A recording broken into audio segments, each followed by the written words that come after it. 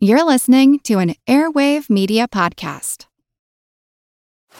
Now on Netflix, inspired by the unbelievable true story of a fake hitman, comes the new movie, Hitman, from Academy Award nominee Richard Linklater. At 96% certified fresh on Rotten Tomatoes, critics are calling Hitman a smart, sexy crime thriller with surprises at every turn.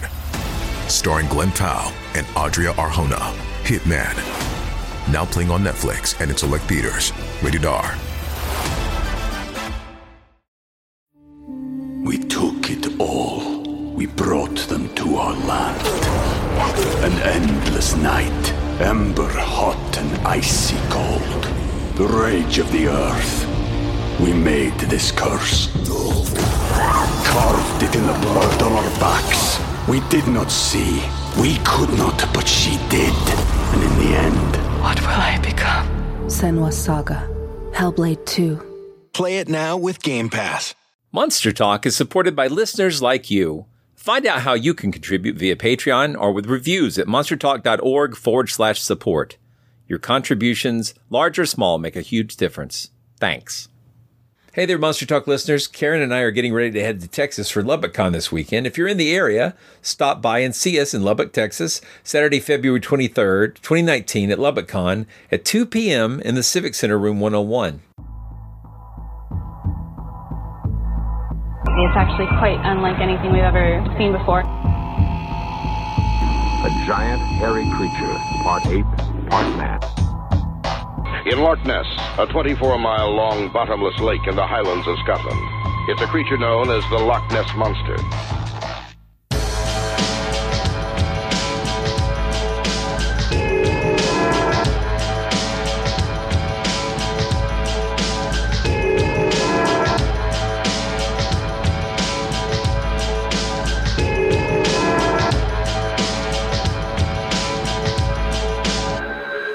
Monster Talk. Welcome to Monster Talk, the science show about monsters. I'm Blake Smith. And I'm Karen Stolzno. In this episode, we begin an intermittent series on what I'm calling monstrous medicine. I think we're going to have some interesting and macabre topics to cover around the history of medicine as it evolved over the past couple of thousand years. Up first in this series, we welcome Australian author Mike McRae, who's going to talk with us about his new book, Unwell, which looks at the meaning of the entire concept of disease. I wouldn't give this episode an explicit tag, but we do talk a good bit about some disturbing terms and ideas, and we talk about human sexuality. So if you've got kids who listen, you just need to be aware of that. As a parent, I like to be forewarned.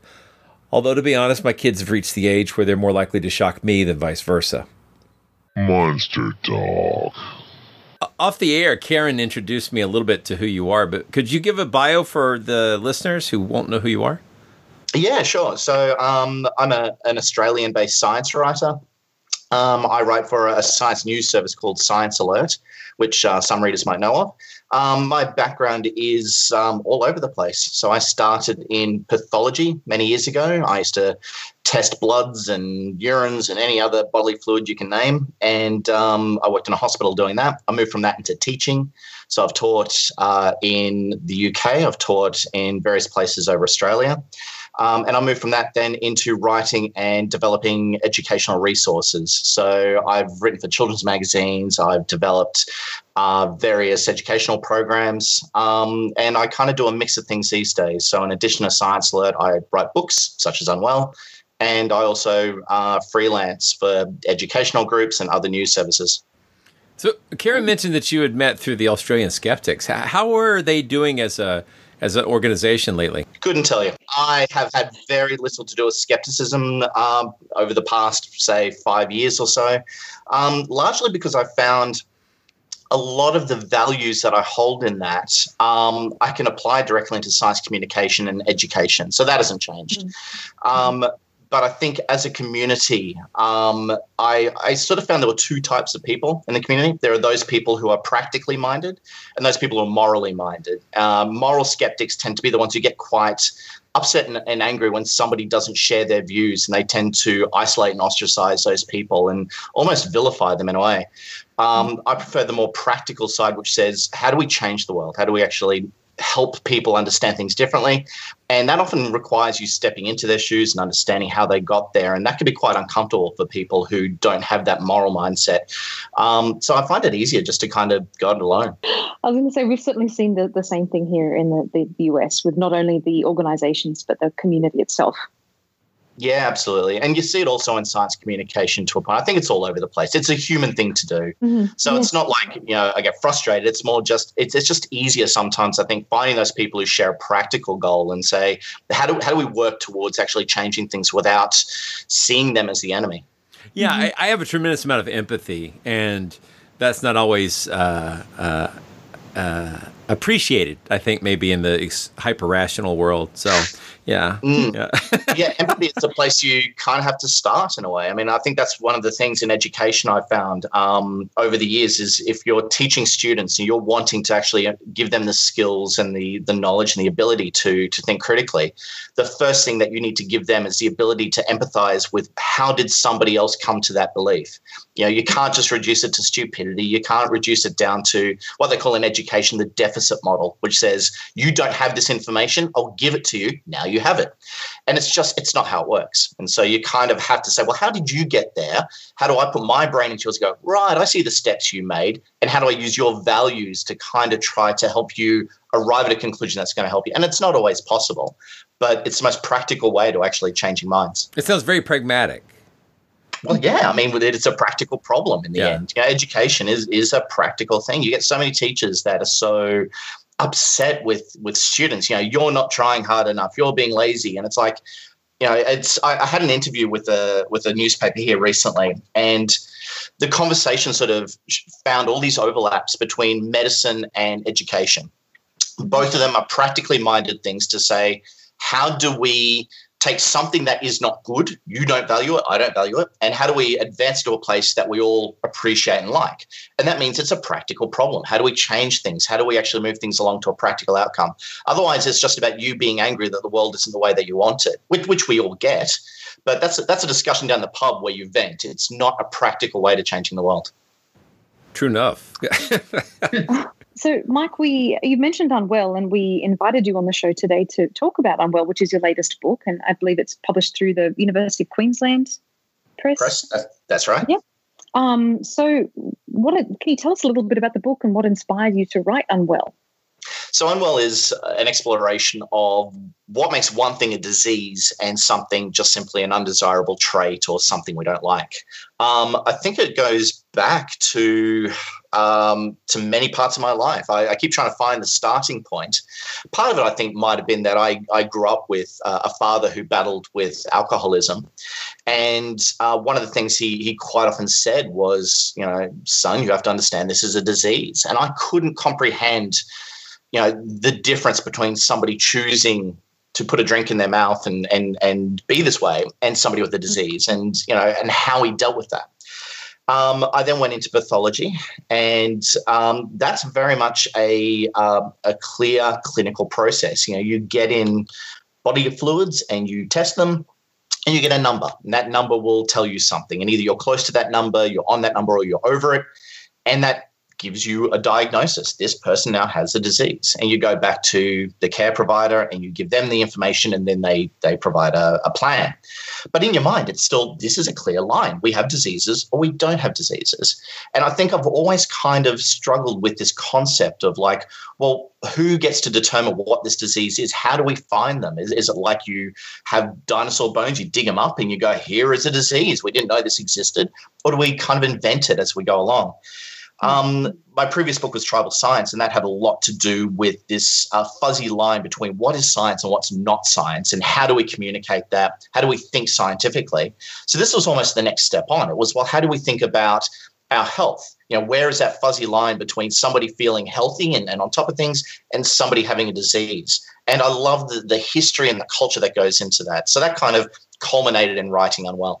So how do you define a disease as opposed to, say, a condition or a disorder, at least within the context of your book? Well, I don't go into too much detail about what defines, say, syndrome from condition, disease, disorder, because it's kind of a fuzzy mix of things as it is with that. I kind of stand back and just kind of say, well, what really separates this disease concept from health? And there's kind of two answers to that. One's a bit more trite than the other one. The simple answer is there is a group of people who decide for us. So you'll have authorities in the world who will have debates and discussions about this. And every now and then they'll put out big books, and those books will have whole lists of diseases in them. One of them is the Diagnostic and Statistical Manual, which looks at mental health. Another one is the International Classification of Diseases. But they're both made by groups of people who put these out every now and then. And that, if you're a care provider, you turn to that book and you find a code, and it breaks everything down in a very methodical way. So for most of us, it is an authority-based decision. The thing is, there's also a philosophical conversation behind that. People who make these big books and kind of determine what is and is not a disease have a debate about these things in the lead up. So a recent edition of the ICD came out, number 11, or at least the draft version has. And that has changes in it. So an example of that is gaming disorder is now considered a bona fide disease. It wasn't previously. Before, if you played too much computer games, then that was just an issue you had to deal with. Whereas now you can actually go along and have a talk to your doctor. You can talk to your psychologist, and they have a code that they can go to provide certain benefits because you now have a disease. But that didn't come out of nowhere. There was a big conversation that went into that. And that meant that they looked at the literature, they looked at petitions, they looked at discussions that are happening out there in conferences. And it's a slow build up to say, maybe this thing we've been talking about should be considered a disease. We can label it in certain ways. We can look at certain physiologies. And there's a lot that informs that. Now, what that philosophy is actually determined by is what I kind of explore in the book. And it sort of comes down to three things. So our culture of disease is informed by looking at what we consider to be biological normality. So, we look around us and there's variation. But if you have a disease, you're different to most of those variations in some way. I've got a lot of grey hair, but no one's going to tell me that I've got a disease unless that grey hair actually happened, when I was 5. And then someone says, well, that's not a normality we're used to. So you're different. But that difference alone doesn't give you a disease. So the next step is, does that difference actually interfere with how you engage with a responsibility in society? So all of us have certain expectations. That expectation might be that you have to work. You have to get up out of bed each day and go and contribute. Maybe you're in part of a culture that doesn't have a capitalistic way of seeing things, but you still engage in another way. You might need to do some hunting or gathering or bringing food into the community. There's other expectations. You can't sit in a bus and talk to yourself. People expect something of you, a certain cordiality, or they expect, for you to not inspire fear in others. So you have to behave in a certain way. There's also a look. You have to look a particular way because otherwise people might be a bit uncomfortable. You're expected to be of a certain way. You're expected to look a certain way, or you're not fulfilling the obligations and the requirements of society. But there's a third one we don't think too much about, and that is you can be different and you won't fit certain social norms, but it has to not be your fault. You have to kind of not have responsibility of this state. If you do, if you chose to be this way, then you might not have a disease or an illness. So you can take a hangover, for instance. You can ring up and say, look, I'm feeling a bit ill, but no one's going to say you have a disease because you got up one morning and said, I'm hungover, because you put that alcohol into your system the night before. But if you wake up and say, look, I've food poisoning, I didn't mean to, then people are going to start thinking of that in more of a disease-like fashion. And the way we behave towards a hangover is going to be very different to the way we behave towards, having food poisoning. So it's a bit of a fuzzy line, and that's why we have debates about this. But there's a lot of this philosophy that goes into what do we determine is the difference between you having a disease and you simply not feeling well or simply not fitting a certain obligation. So a little while ago, you mentioned alcoholism. So how is that classified today? Because you were talking in terms of responsibility and blame. Is this seen as an addiction, or is it seen as more of a disease or a mental illness nowadays? Well, I mean, the simple answer again is yes. So, you can be seen as an alcoholic and have a disease. But I mean, the history behind that is actually what, is almost a focal point for this. So you can go back a good century or so to looking at the history of alcoholism, which was one of the first debates on, is this a disease or not?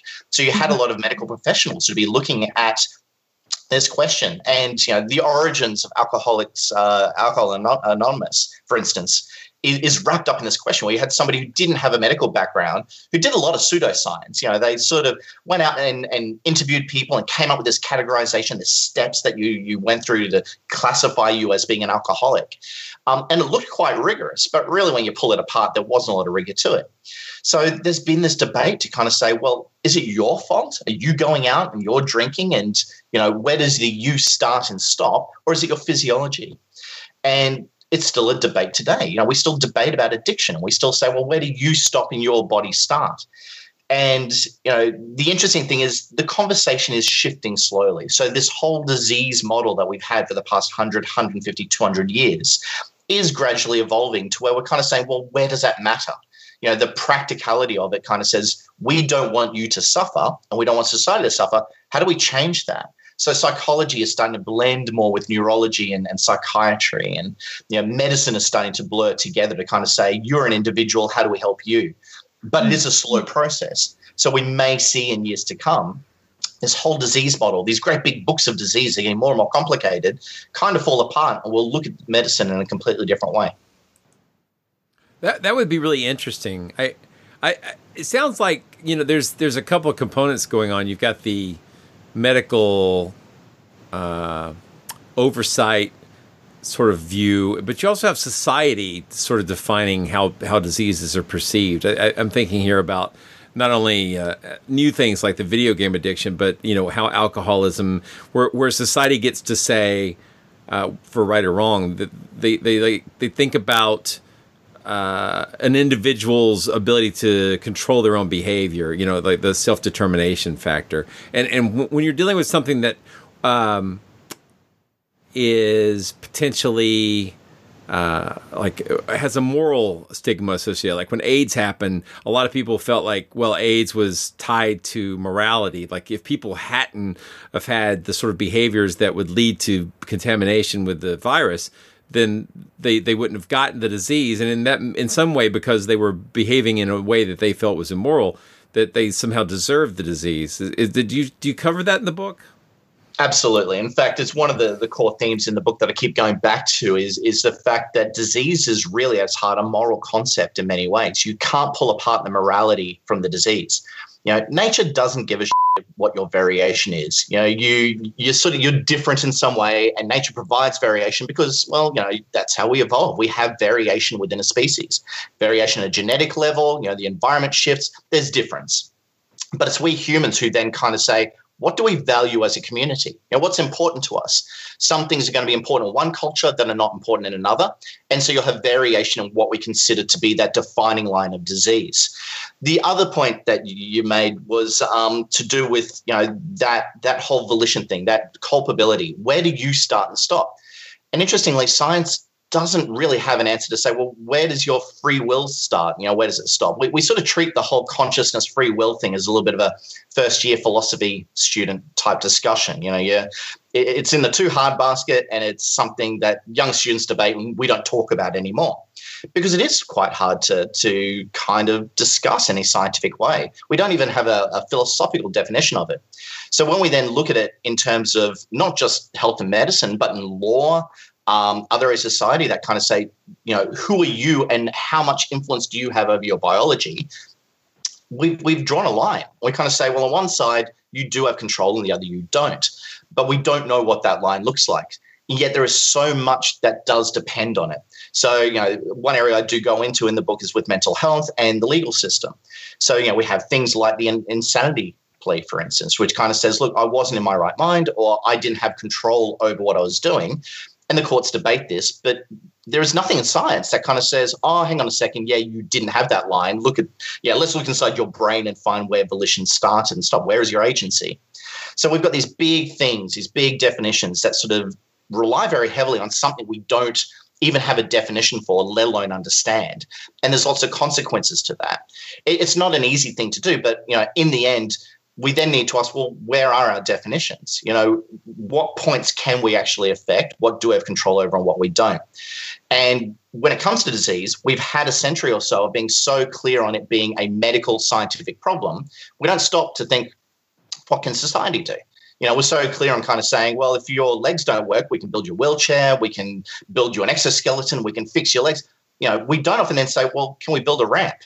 Can we change society in ways to kind of deal with disability and disease as if, it's a variation and there are many things that we can do to try to address that? In your book, you talk about some really interesting phenomena that were historically treated as diseases. So concepts like hysteria and nostalgia. Could you talk a little bit about these?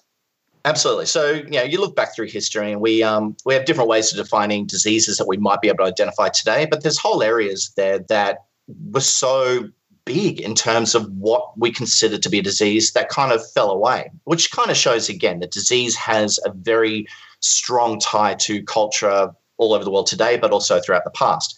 So, two examples. One was hysteria. So for centuries, we viewed female bodies in such a way that there is an organ in there, the uterus, that can move out of place or can disrupt in some way, and that can have a direct link to behavior and explain behavior. If a woman is not behaving in such a way that society might expect, we can then say, well, is it your fault? Or can we look to biology to explain it? And when we look to biology to explain it, there's been philosophers and anatomists over time that go, well, women are different. They got this uterus thing.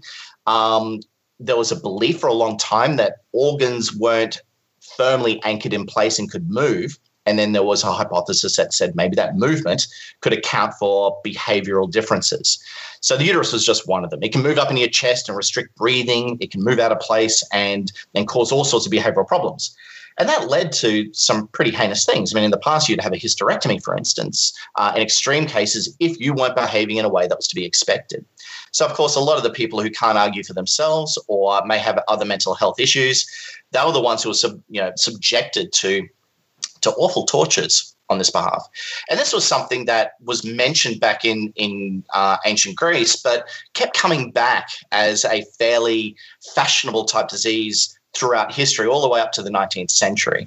And it's pretty much only been in the past century or so that really what we've done is replace this concept of the uterus being out of place with other things. Your hormones are acting up, or it's an endocrine thing, which can be very easy to dismiss behaviors we don't like. So that's not saying that there aren't variations that people, that could affect how the brain works. But what it is saying is quite often we go and we look for an organ or a biological thing and go, I don't like your behavior, therefore we can find this, fix it, and you will now behave in a way that we like, rather than saying, well, maybe our expectations are out of place. Maybe the way we perceive things is different. One of the other classics is something called neurasthenia, which once just referred to pretty much any sort of neurological condition or anxiety, but was cemented in place as an actual mental health condition in the 19th century when we started to think more about how the brain worked. And there was an early model for how the nervous system worked that sort of looked at it in a very mechanical way, as if it was full of fluids and, looking at certain energies. And so we thought, well, maybe some people who have high levels of anxiety or depression or other mental health issues, maybe they're just low on this nervous fluid in their body, this energy that drives them forward. And so throughout the 19th century, there was started to be this thought that, well, in America especially, the world is changing. We've got a society that's different today, and it's busy and it's full on. And that might explain why all these people just seem to be very anxious and very nervous. And so neurasthenia became one of the most popular ways of describing of health. So it was one of those, whatever ails you, it's probably neurasthenia. If you're impotent, if you're hungry all the time, or you're not hungry all the time, or you've got anything from anxiety to headaches, look, it's probably neurasthenia. And they prescribed for women, it was bed rest. So you should go lay down in a dark room and read a book. Unless it's really bad, then don't read a book. You can be tended on by servants unless, again, it's really bad, in which case don't talk to anybody. For men, it was to go out and experience nature again. So there was a prescription of sort of like go west, young man, and experience the wilds, and that will replenish your nervous energies. And this was something that sort of persisted in medical books right up into the mid-20th century. It was still thought in some areas to actually be a thing. But, of course, we don't talk about neurasthenia anymore. It's really not a condition. When it used to be number one, it now is not a thing. So it shows with these conditions that our understanding of what health and medicine is does shift over time. We sort of feel we're in a privileged place now where we feel we understand nature so much better. We've got so much more information that the reason we lost them is because we know more and, they fell by the wayside. And there's truth to that. But there's also a truth to the fact that what's also changed is simply our expectations of how people should behave. So culture has shifted. And both those forces act to say conditions we used to have, we don't have anymore, which sort of makes you wonder, well, what about conditions today that we think are, bona fide diseases? One day we might look at and go, well, the variation is there. Biology is different, but our expectations of people, our values have changed. Mm-hmm. Yeah, I there was a episode of This American Life that talked about the effort to remove homosexuality from the DSM and how controversial that was. And that always stuck with me. Absolutely. Yeah. Homosexuality is a classic example of that, where it started as a sin and then it was actually, almost a benevolent sort of thing. There were psychologists who would start to look at behaviors and go, well, maybe it's not their fault. It shouldn't be a sin, but it still became a disease. It was still an abnormality that we did not want for decades, and it was in the medical books to try to fix it because this is wrong and bad. In the end, people started standing up and going, why is this bad? What are expectations of sexuality? What are these things you don't like? And these days, it's much more broadly accepted as being a variation. It's not a disease. It's not a sin. There are differences and we're okay with differences. But there are still parts of society that will still treat this as an abnormality that needs to be fixed. So, in sexuality is a perfect example that brings together all these elements of morality and expectation and biology that kind of says, well, how do we define that difference between what a disease is and isn't? Yeah, it was treated as a crime for a period too, wasn't it? I think with Oscar Wilde, wasn't he? He was sent to prison for being a sodomite. And absolutely. So, it's that difference between what is an immoral act that we can actually punish you for because you can control versus an act that is beyond your help. But there's still that sense of if you're broken, then all it means is you can't control it, therefore an authority will.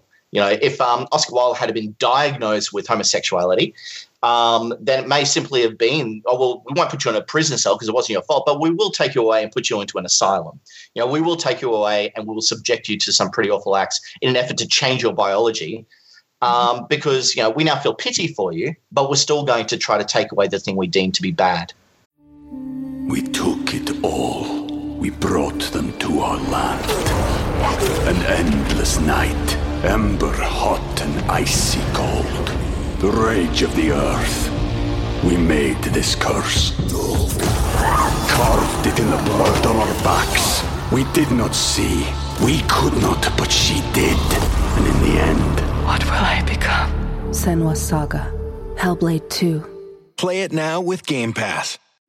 Hello, I'm Paul Giamatti. And I'm Stephen Asma.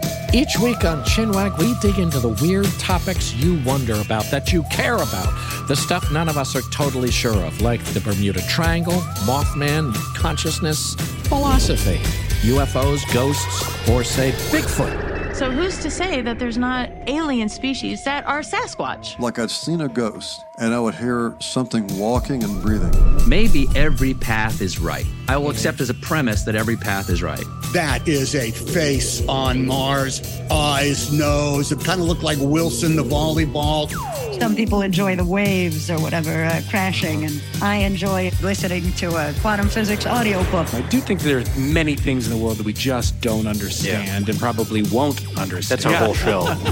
So join us every Wednesday on all major podcast platforms and find us on Instagram, TikTok, and Twitter at ChinwagPod and Wagon. Wow. Well, what is Americanitis? I'm concerned as an American that this might be something. I think I've got it. Yeah, no, it's neurasthenia, but it was a bit of a popular term for it. So, neurasthenia became so associated with the American way of life. It was cheekily called Americanitis to sort of link it in with being an American. And what's interesting is still today, there's still that sense that the world is very different to the one that we used to be in, the one we evolved in. And there are still questions on how does the human body actually cope with, the challenges of modern life.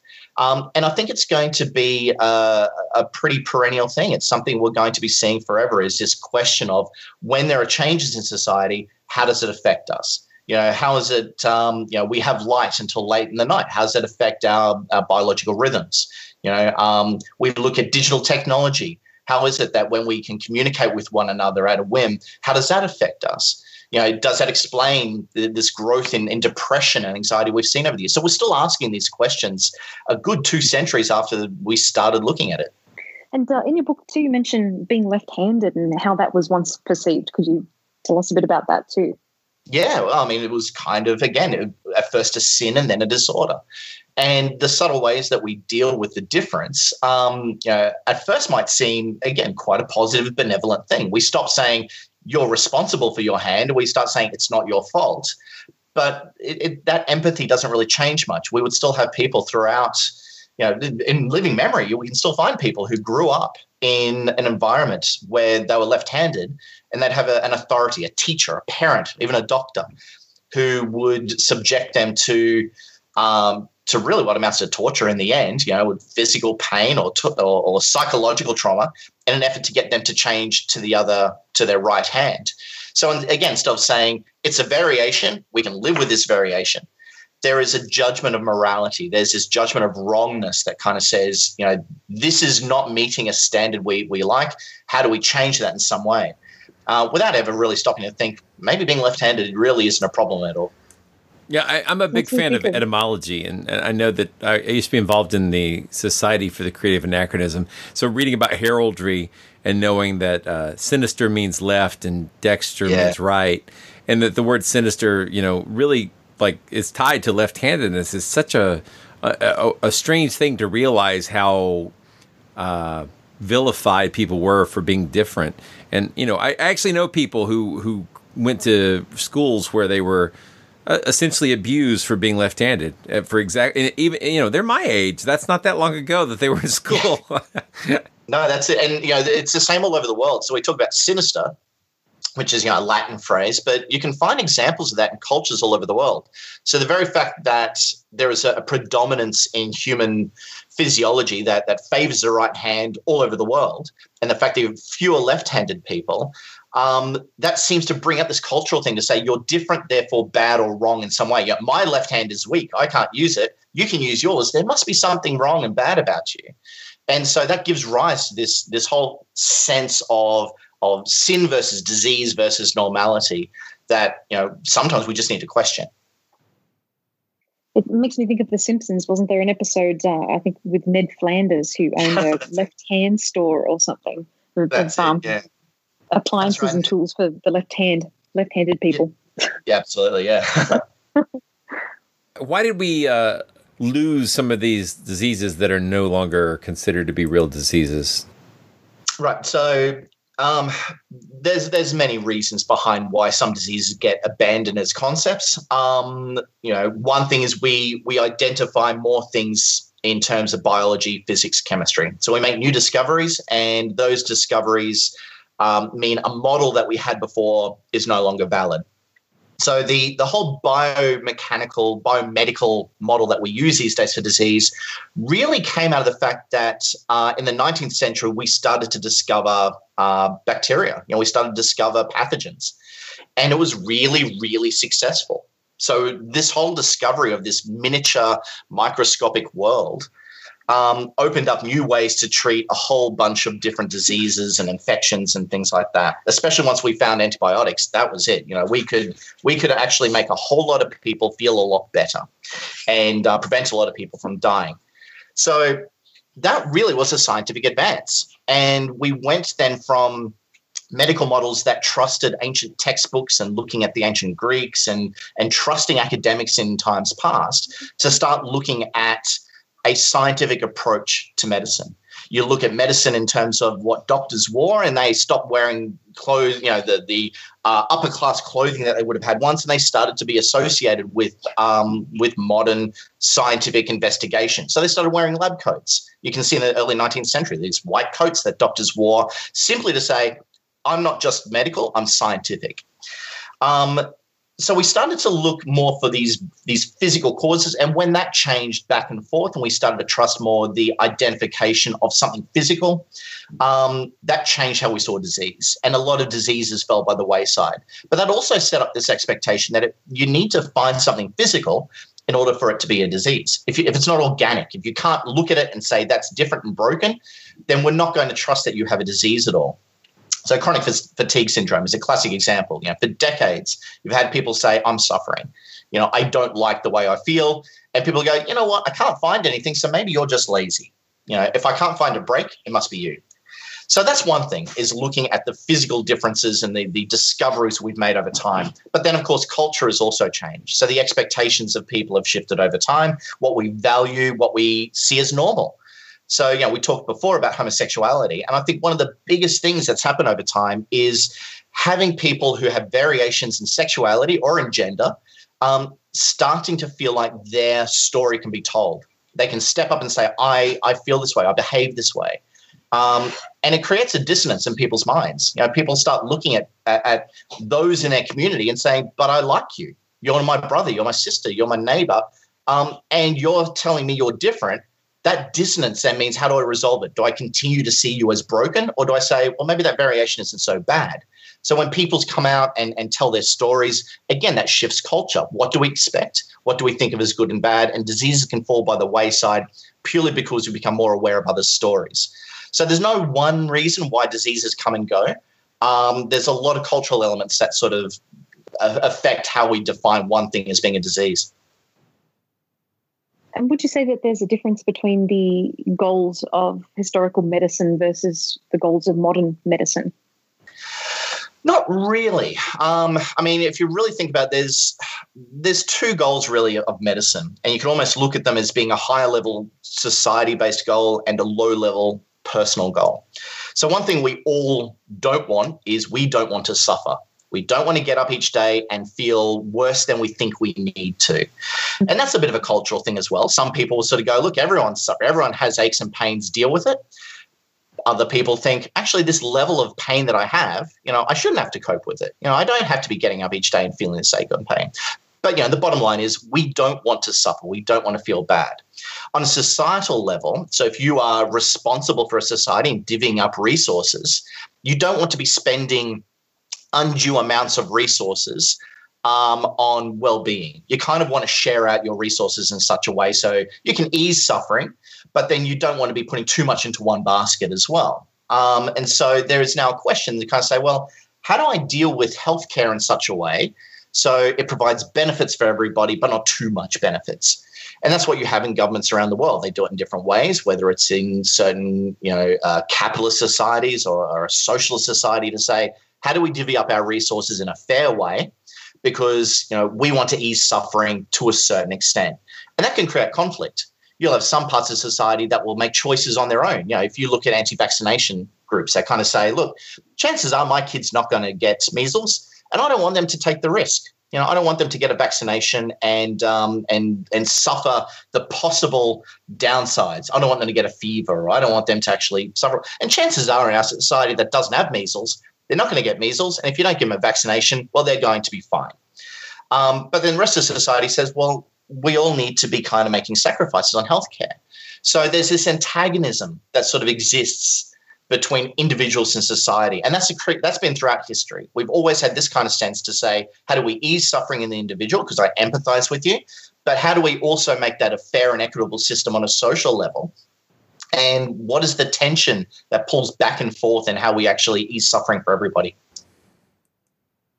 Has science-based medicine been effective in removing sort of cultural biases from what we consider to be diseases, in your opinion? Oh, interesting question. Not really. Simply with the fact that what we've done is we've shifted focus of the authority from one group into another. So there's still a group of people who will determine what is and is not a disease. And when we're not part of that conversation, when we're not telling our stories, then there's just going to be that assumption that this is a defined line. So for the past century or so, science-based medicine has done amazing things. There's one thing I try to stress in the book is I'm far from anti-science. I'm far from anti-medicine. I'm a big fan of it. It saves lives. It saved a lot of lives, and it saved a lot of suffering. It's a very powerful tool, and it's so powerful. We put so much belief that there is a system of people, this authority who can say that is and that is not a disease. And what it does is it stops us from kind of telling our stories. It stops us from kind of saying, well, this is what suffering means to me. And so for a long time, if you have people say, well, homosexuality is a disease, and we can show that scientifically, we can show there's a gene that's different. We can show the brain is a bit different. People go, oh, yeah, they found a gene, or they found neurons connected with, they've found hormones out of place. I guess that's a disease. And that kind of slams in place that there is a clear, naturally defined line because science says so. What we're not doing is saying, well, variation exists everywhere, and I want to tell my story, and adding that human element back into it so we have a discussion, not just about what genes we can find or what lines we can find, but what that means in an actual human story-based sense. I do think we're getting there, though. I do think science has opened up a lot in the past 10, 20 years to share stories between different areas of community. This is why we need science communicators to actually share stories. We need scientists to get out there and actually understand, what does this look like in a societal way? What does this look like in a personal way? So it's a lot different these days than it used to be. And I think that's a lot of what's behind this trend that is changing how we see medicine. Medicine is becoming more personalized. We're starting to see that everybody has different groups of genes, different microflora, different physiologies. And it comes down to a conversation that kind of says, well, how does your difference that we found scientifically make a difference to you? What is that suffering that you actually have? The big problem with all of that goes back to what I was saying before about the difference between the personal experience and social resources. Actually having those stories, sitting and talking to your GP or a medical care provider, that takes time. That takes them understanding you. That takes more than a 15-minute consultation. That takes a long conversation to be had. And society doesn't really see that as a valuable way to spend resources. We seem to be almost going the other way and trying to find more ways to cut costs so individuals don't sit and share their stories with medical care providers. We've had a lot of controversy in Australia recently with a centralized database that connects together a whole lot of different medical systems, largely because in going into that, there's missing the point that your medical history is also a moral history. So where most of us are quite happy and confident to sit down and say, yeah, you know what, I've had chicken pox. I had an instance earlier in life where, I sort of had some headaches. There are a lot of other people who said, I had an abortion when I was younger. I've had a drug addiction. I've had a couple of STIs. And that story is embedded in one place. Now, that personal story is important if we're to provide care, but it's also a moral history of many individuals. And treating this in that way is really important if we're to actually provide adequate care. So there's been a lot of tension in these centralized databases that says it contains your story. How do we open that up so we provide you with the best care without actually having an insecure or a place that you can't control containing your medical history? So, it's been interesting kind of looking, I guess, at that change over time and how we see medicine as a scientific exercise, but also looking at it as a personal story-based exercise, an anecdotal one in a way. Yeah, I remember receiving frantic text messages from my mother saying, Karen, you've got to opt out of the Medicare healthcare record thing. And she couldn't really explain why. She just said, it's just not good for the government to have this kind of information. So just as a kind of default thing, I ended up opting out for my son as well. Yeah. And I think there was quite a panic about it really in those last few weeks as well. Absolutely. And it's still going on because, it's still something that we can still opt out of. And in its early days, there was a question, do we make this opt-in or do we make it opt-out? And, it came down to a resource question, a question of budget. If you make it opt-in, then you have to go out and convince people to join on board and hope to get those numbers up enough to make it equitable. Mm-hmm. Opt-out means you've already got those people in there and hopefully they won't actually ask too many questions. And in the early days when they did reviews on this thing to see, how equitable it would be, how fair would it be in terms of budget, they only guessed maybe roughly 1 in 10 people might opt out. I'm not sure currently what the numbers are at, but there's been a lot of controversy around it, a lot of insecurity over the question of privacy. And a lot of that is just simply this assumption that most people are quite happy to share their medical data with anybody. It didn't put the keys in the hand of the individual. And I think if those people who were setting up this system had have actually seen it differently and gone, there are a lot of people out there who see their medical history as a moral statement. That's a very personal thing. We just don't think about it. And where we do, we tend to actually think, well, people deserve that. So if there is an individual who has a history of drug abuse, well, they made that choice. We'll open up their history. And if they go into, imagine that you have a history of opioid abuse and you go into emergency and they see that, there's going to be that question, what sort of painkillers do we give you? They wouldn't do that for anybody else. So there are these questions that sort of open up on well, who owns your medical story? On one hand, we treat it very scientifically. And so that gives the keys to the authority. What we're not doing is saying, but it's also very personal. There is a cultural aspect to this. You might want to have the keys. Yeah, it's tricky on a lot of levels. In my day job, I'm an IT guy. And so dealing with data issues, a lot of times the capabilities are there to learn a lot from this data, but not necessarily thinking through for what the long-term consequences of having that data exposed improperly will be. And it's really hard to guess that. And so things like the Facebook, social media data breaches, we don't really, I think, understand. We're willing to sacrifice privacy for like short-term benefits a lot of times without really thinking about what the long-term consequences will be.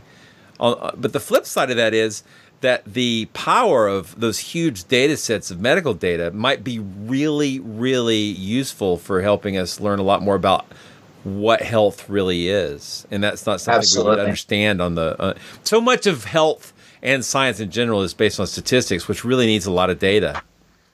Yeah, big data is really where it's all heading. That personalized medicine I was talking about before is really coming down to,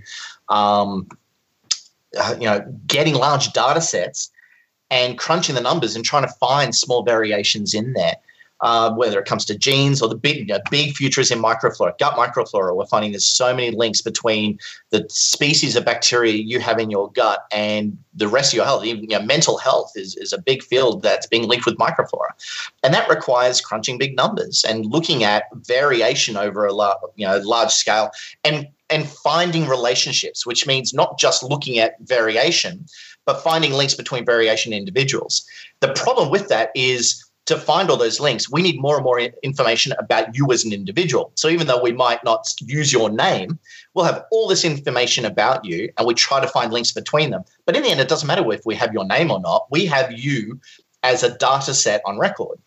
And the question then becomes, who can access it and do we trust them? A lot of people think it's about security. So, can somebody hack in and get it? And that is a concern. But it's also just about, well, who is the authority now and who are they going to be in the future? Authorities change. And so while we might all sort of think, look, I trust my government, I trust the people, I trust the scientists in charge, that's all well and good, but that data persists. And the next regime that comes in 20 years, 30 years, who may have your information, well, they might not like you now. The things that you think of right now and go, look, I'm fine, I'm a moral, upstanding citizen, I've got nothing to hide, but they might find something that they don't like. And it's not going to be as necessarily as invasive as, well, we're going to be sending the brown shirts around to your door and knocking. It could simply be as subtle as, well, we've now found these variations we don't like, and we're going to set up a policy that means you actually suffer for that. You don't get certain types of insurance. We might find certain genes in part of the population we don't like and say, there's a good chance that that's going to give you cancer. You go, but I don't have cancer. Yeah, but you got the gene, so we're going to deny you certain types of insurance. Little things we think we have full control over now, we might not in the future. That does not mean that we abandon this whole data collection exercise. It does mean the conversations we have around them need to be transparent and open, and we need to tell our stories. We need to say what we're afraid of and have people take that seriously. So I'm just wondering if there are any modern day phenomena that are now medicalized, for example, something like mental illness, which you think that one day we might look at differently and perceive differently. I think there's a lot of things we look at today that are already changing. We can look at, for instance, autistic spectrum disorder, ASD, that started off as autism, and then we looked at the additional condition of Asperger's, and that was brought in. Now there's an argument to take it out again. And so we're seeing this fracturing. So that variation I was talking about before is really under the microscope now. Schizophrenia may actually be a bunch of different conditions. We may need to divide them up. We're questioning whether obesity is a disease. You see that in headlines, like, is obesity a disease? Without thinking, that variation that one word actually sums up could be a whole mess of different things. So we're starting to actually see a whole lot of different diseases, not as single entities, this one category, but as something that's far more variable. And we're breaking them into smaller and smaller pieces. So I think the whole disease model in the next generation or so will have seen its time. That doesn't mean we don't refer to things as diseases. That doesn't mean that things we think of as diseases now won't be referred to in a name. But I do think we're going to start seeing this whole concept of disease in a much more fractured way. Those big books I was talking about before, they're not going to sustain being broken into smaller and smaller codes as time goes on.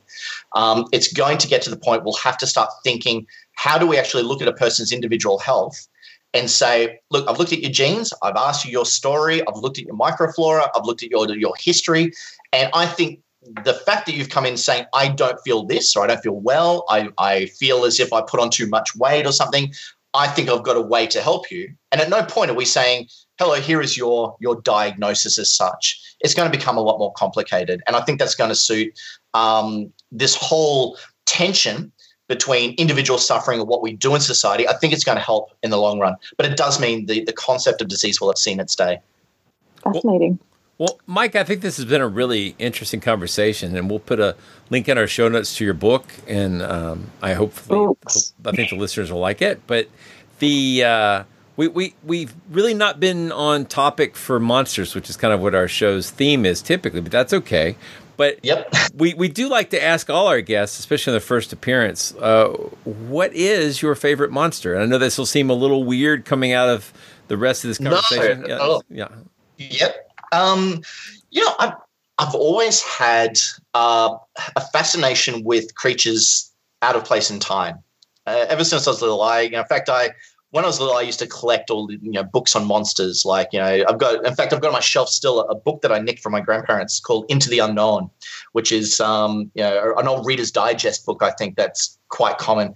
I used to love flicking through those pages and reading stories of experiences people had, not just with your traditional Bigfoot and creatures like that, but with like dinosaurs that happen to be glimpsed in the jungle, or with pterodactyls just flying next to a plane and stuff. It seems so ludicrous and so crazy, and yet I think there was a part of me as a kid that sort of still wanted access to something that we just don't have anymore. I wanted to see what dinosaurs really look like. And so any time that we've sort of found a creature out of place for real, actual things like the coelacanth, for instance, I found a real fascination with that link to something that should not exist anymore.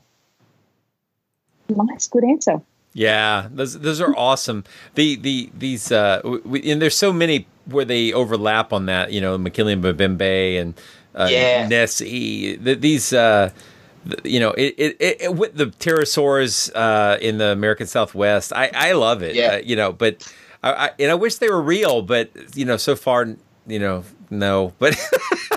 No, but there's just that hope. It's like, is that really what it looks like? Can we now all have our own pterodactyl enclosure somewhere, Well, it's funny. I occasionally mention this, but I've been, you go out in the wild and you run, like for me, my grandfather has about 360 acres of land. And so he's got swampland and, flatland and riverbed type stuff and a creek running through it and a lot of cattle and different things.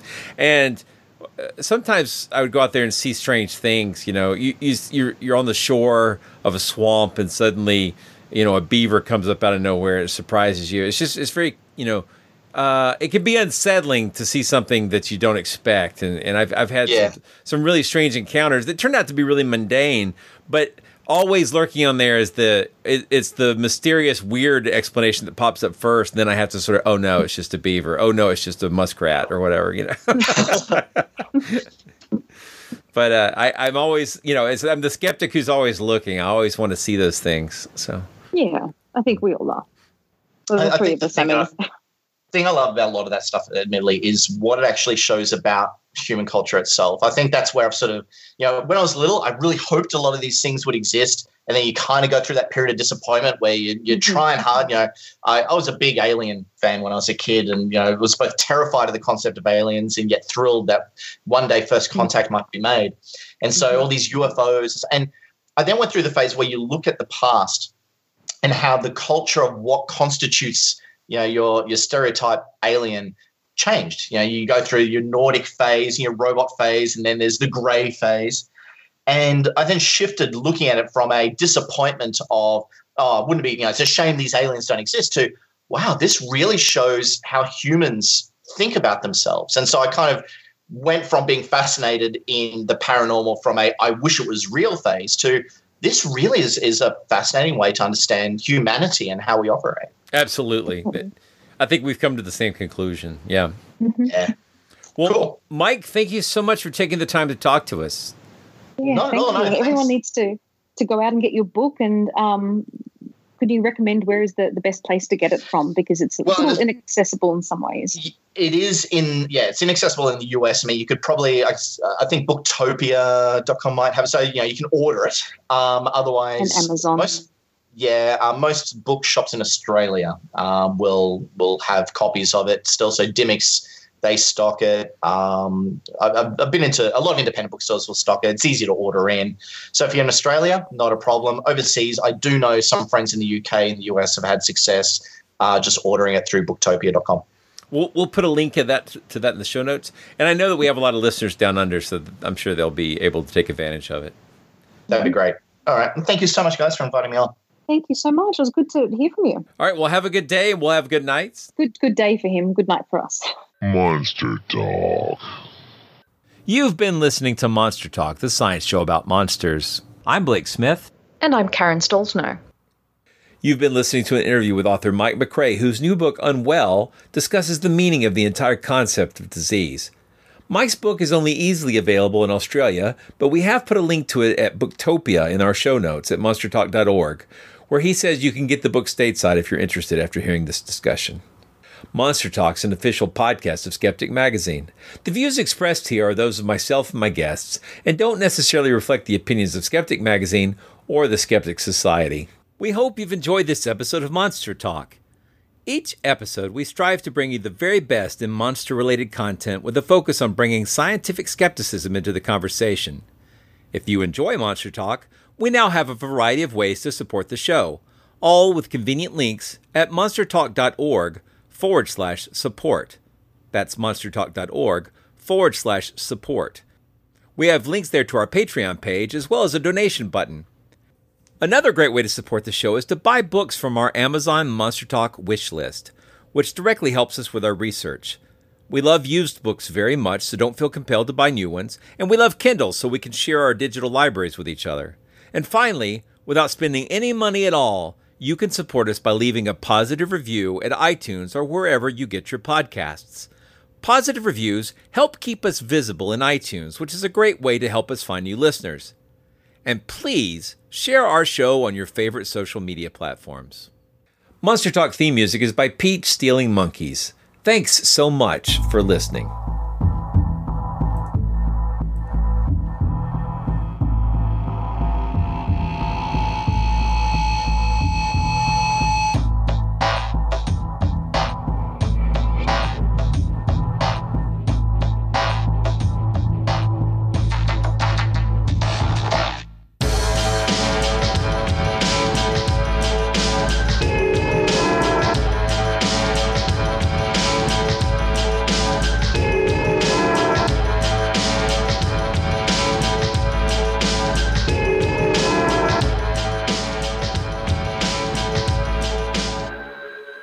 Hungry for more skepticism? Want to learn the truth about the scientific controversies of our time? Then subscribe to Skeptic, the quarterly magazine Stephen Jay Gould called the best journal in the field.